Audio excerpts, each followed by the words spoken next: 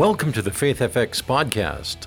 I'm Bernie Vandewaal. I'm Mark Buchanan. And this is where faith and life meet.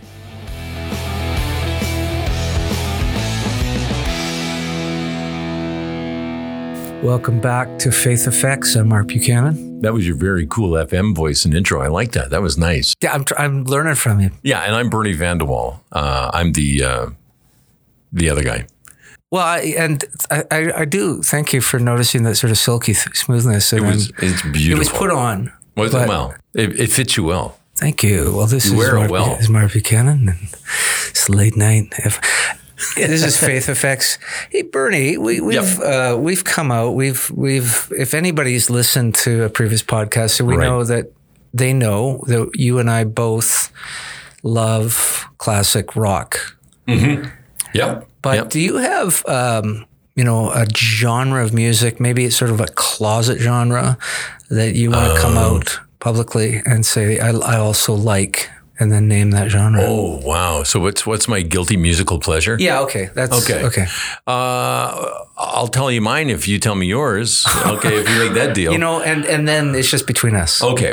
Yeah. Good. It'll stay in this room. It probably because of where I grew up and because of my parentage. If you walk into my car at any time and I have Sirius XM, it's the best investment that money can buy for me because uninterrupted music. A good percentage of the time, you're going to find my channel on the classic country station. Oh, Bernie. Like Marty Robbins, Johnny Cash, Merle Haggard. The West Texas town is El Paso. Yeah, but he does it well. You know what? I grew up with that music. My mom played it, and I find myself, in spite of myself, that those are the songs that, when I'm driving in the car or, dying by the side of the road. Right. That's the kind of music that does naturally rise to the surface. So same for you? Same. Wow, that's amazing. But that wasn't going to say that. No, what were you going to say? Tell me. I love bluegrass, and so it's you got your heart broke. Yeah, it's just twangy. It's a bit of a mash. Yep. It pulls in folk music. It pulls in bluesy stuff. It pulls in country and western. And there's something about it. I think it's something. It sounds like the music of the heart in ways for me. Well, interestingly enough, today's guest actually is a musician. We're going to talk to him about performance, but Keith Kitchen, who we'll talk to in just a moment, actually recently won an award nationally for folksy kind of music that he does. So why don't we go there right now? Let's do it. Keith Kitchen and I have had a long history together. I mean, not only were we born in the same hometown, we have a lot of the same friends, even though, he's slightly younger than I am. It's probably about 18 years or so ago. I was actually his professor and he was a student. So it's really my pleasure to welcome to the Faith FX podcast, award-winning artist, Keith Kitchen. And the crowd goes wild. Dun, dun, dun, dun. Excellent. Keith, great to have you here. Thanks for having me, guys. Good. It's great to hear your voice again. Rather than me telling people any more about who you are, why don't you tell us a little bit about yourself? Tell us where this storied hometown is. Where do you currently find yourself? Tell us about your family. Tell us what you like to do for fun. Yeah, so grew up in Regina. Same. I wouldn't say grew up with Bernie, but same hometown as Bernie, and currently living in Swift Current, Saskatchewan, where I'm on staff part-time at Trailview Alliance Church. I kind of oversee the music and some discipleship, and I'm just kind of like the little Dutch boy to sort of try to stick my fingers in all the, wherever, put my hand to wherever it's needed. And we've been living here for about 15 years. My wife is Ruth, and then we've got a daughter and a son, Hannah and Isaac. And what was the other question? Yeah, just what I like to do for fun. I like to spend a lot of time in the outdoors. So hiking, backpacking, kayaking, and just kind of breathing the breathing unconditionally the unconditioned air as much as possible. Oh, great. Hey, so Mark and I just did the musical guilty pleasure, right? We're both really classic rock guys to begin with, but then we also have a musical guilty pleasure. What's your favorite genre, and what's your musical guilty pleasure, right? What's that thing you listen to in the car when nobody's around? Yeah. Well, so for me, I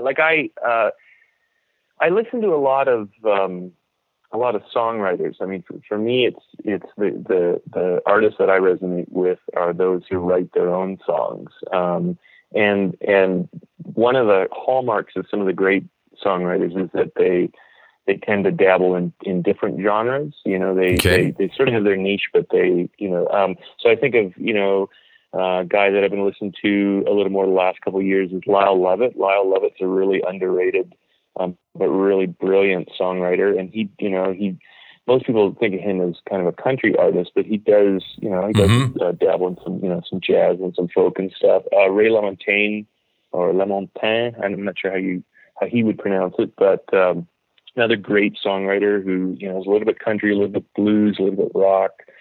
So those are some of the guys I'm listening to now. But I mean, my influences, back in the day, James Taylor was a big one. Steve Bell, has always been kind of Mark Buchanan. Fortunate to call him kind of a friend and a mentor. But guilty pleasures. I don't know. I don't feel very guilty about a lot of what I listen. What wouldn't we guess? What wouldn't we guess? Part of the whole writing thing is just putting as much stuff into the stew as I can, and sometimes it's the odd bits that make it interesting. But I would have to say, one of the musical influences that I'm least proud of was I listened to a lot of Michael Bolton back in the day. That was beautiful. There's still a little bit of an influence there. So. Oh, cool. Hey, I'm going to ask you about what I think might be another influence. So I went to your website, keithkitchenmusic.com, right? And it says there, and you didn't write this, so we won't take it as braggadocious, but that you have an impressive finger-style guitar playing. Who's your influence there? Yeah. Steve would be one. James Taylor, I think, was there again, kind of the first guy that I listened to who played a lot of fingerstyle. Mark Knopfler would be another one. That's who I was waiting for. It's kind of yeah. For me, it's kind of become a function of performing alone. That like when I started playing. I was a flat picker, and so I'd strum a lot. But I mean, to listen to somebody strum a guitar for an hour and a half gets just boring. Frankly, after a while. So it's been this constant pressure to kind of keep it interesting, and so there's just when you can get to the place where you can kind of chord and play melody and sort of do the call and answer thing with yourself. It's just. It just makes it more interesting concert experience. Right. So I was waiting for you to drop Chet Atkins. You didn't drop Chet Atkins, but that's, But there's no Chet Atkins, no Mark Knopfler, So, and then you could get that great designation CGP, Certified Guitar Picker, that Chet Atkins actually trademarked. You know what, Bert? I'm going to jump in because when you get into music, you're going to take over this interview, and I have some things I want to ask Keith. I'm sorry. And this is the first time I met Keith. So, Keith, it's Mark Buchanan here. Keith, I'm curious because I come out of pastoral ministry, and I'm even though you're part-time, I'm trying to first figure out how you both manage the demands of your pastoral work and leading the areas of the church that you do. You said music, but also a professional musician with recording schedules and travel, tour dates, all that. How do you put that together? The really nice thing about my relationship with Trailview is that the way that it kind of came about, like I was doing music full time for about 7 or 8 years. And it was actually the church kind of came alongside and recognized that there was a real ebb and flow to my work. There were a lot of times when, I was touring a lot and we had kind of some financial stability, and then there'd be other times when I wasn't touring, and which caused the reason for consternation and anxiety. And it was really the church kind of came alongside to say, how can we sort of be a platform, for you to continue doing what you're doing, to sort of be, kind of like I always think of it like an aircraft carrier.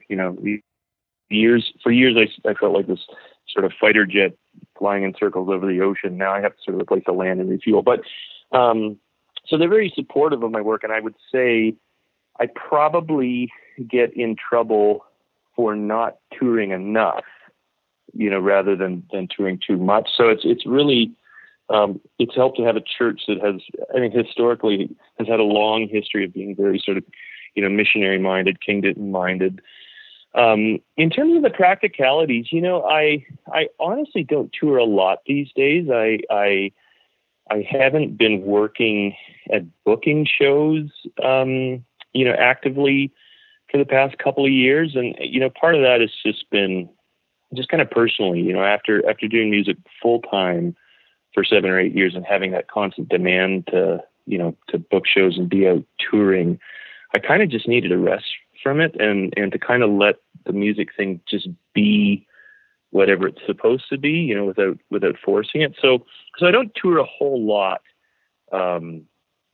these days, but at least in terms of actively trying to line up shows, it's been more about sort of taking the invitations that come. So it's been easy to balance in that respect. Question following up on that is, obviously you're a musician both at the professional level and in recording, and then when you do go out on the road tour as a musician, but you're also a worship leader working with a group of probably mostly unprofessional or non-professional musicians in the context of leading a community in worship. These things must reinforce one another, but there must be some significant tensions. Captured in simple words like minister on one side and performer on the other. Could you talk about particularly that tension where, on a Sunday morning, you are leading the congregation into the adoration of God, but how does that relate to you as a performer and as an artist? It's not a distinction that I see, maybe as much as other people do. For me, it doesn't. The dichotomy there almost kind of feels like a false one, and maybe that's just that I don't consider myself a performer maybe as much as an artist. For me, it all, I've been able to kind of root it all in the fact, I came to know Christ in a personal way when I was 16 years old, and didn't grow up in the church, didn't have any previous faith experience, and when he came into my life, he really just turned things upside down. And ever since that moment, I feel like my calling has been to facilitate moments or facilitate experiences where other people can have that kind of an experience. And obviously that looks different, when you're singing your own songs to people rather than leading people in corporate singing. But for me, it's kind of all the same thing. I guess it would be similar to, like preachers don't. I've been doing a lot of preaching in the last couple of years, and preachers don't think of themselves as performers. They're the act of preaching is kind of a solitary one, but in preaching, you're trying to facilitate a moment where you can gather around God's word and experience something together. And I think that for me, when I perform, it's the same kind of an intent. So even though we're not necessarily singing together, and I do usually, teach a couple of simple songs, and so we will sing together, if I do a concert, but it's not, it's similar to preaching. I'm always trying to sort of point away from myself, if that makes sense. Yeah, like when I think of a performer, I think about somebody who's trying to, direct attention to themselves. And I think the reality of it is, if that's your posture as a performer, you won't last. Like people are pretty good at sniffing out, artists or performers who are, narcissistic or, egotistical. They're trying to get everybody to notice them. But the really good performers create these experiences for their audiences. They care for their audiences, whether the audiences realize it or not, Your website, keithkitchenmusic.com, makes no apology for your faith. And in fact, I think it kind of highlights it. Yet, not all of your music might be considered Christian by some. For instance, your recent release, Never Been to War. We're going to listen to that right now. And then when we come back, I'm going to ask you a question. So let's go to that song right now, Never Been to War by Keith Kitchen.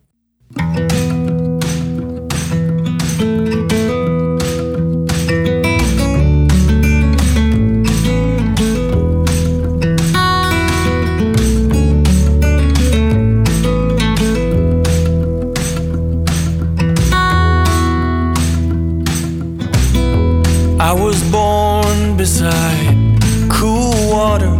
I'm the son of a preacher's daughter, and I've never been to war. I was raised with a firm right hand. My father is a good man, and I've never been to war. There's a little hope inside every song I sing. Try to let it go, it just comes right back again. Oh, these mountains will make diamonds out of ordinary men. I believe it all, but then I have never been to war. Okay, so that was Keith Kitchen's song, Never Been to War. It's available as a video on Keith's website, keithkitchenmusic.com. So here's my question for you, Keith, and I'm sure other people wonder as well. There's no really overt Christian language or themes in this. So how does this fit into what you consider to be your Christian artist vocation? Yeah, I mean, I guess when I think about it, it's there's nothing that exists that God hasn't made. And, so for me, like even this, kind of this dichotomy between, are you a worship leader or are you a performer? Even this dichotomy between, are you a Christian artist or are you not a Christian artist? I mean, I guess my goal is that, through my art, I'm looking at the same kinds of things that everybody looks at, whether or not they come from a faith perspective. So if I sing, a song about my wife, I wrote a song on Restless a number of years ago about our first apartment, and I guess my the thing that might make that distinct as a Christian artist is that the lens through which I look at those things is different, and maybe the songs aren't overtly different than what a secular artist might write, but I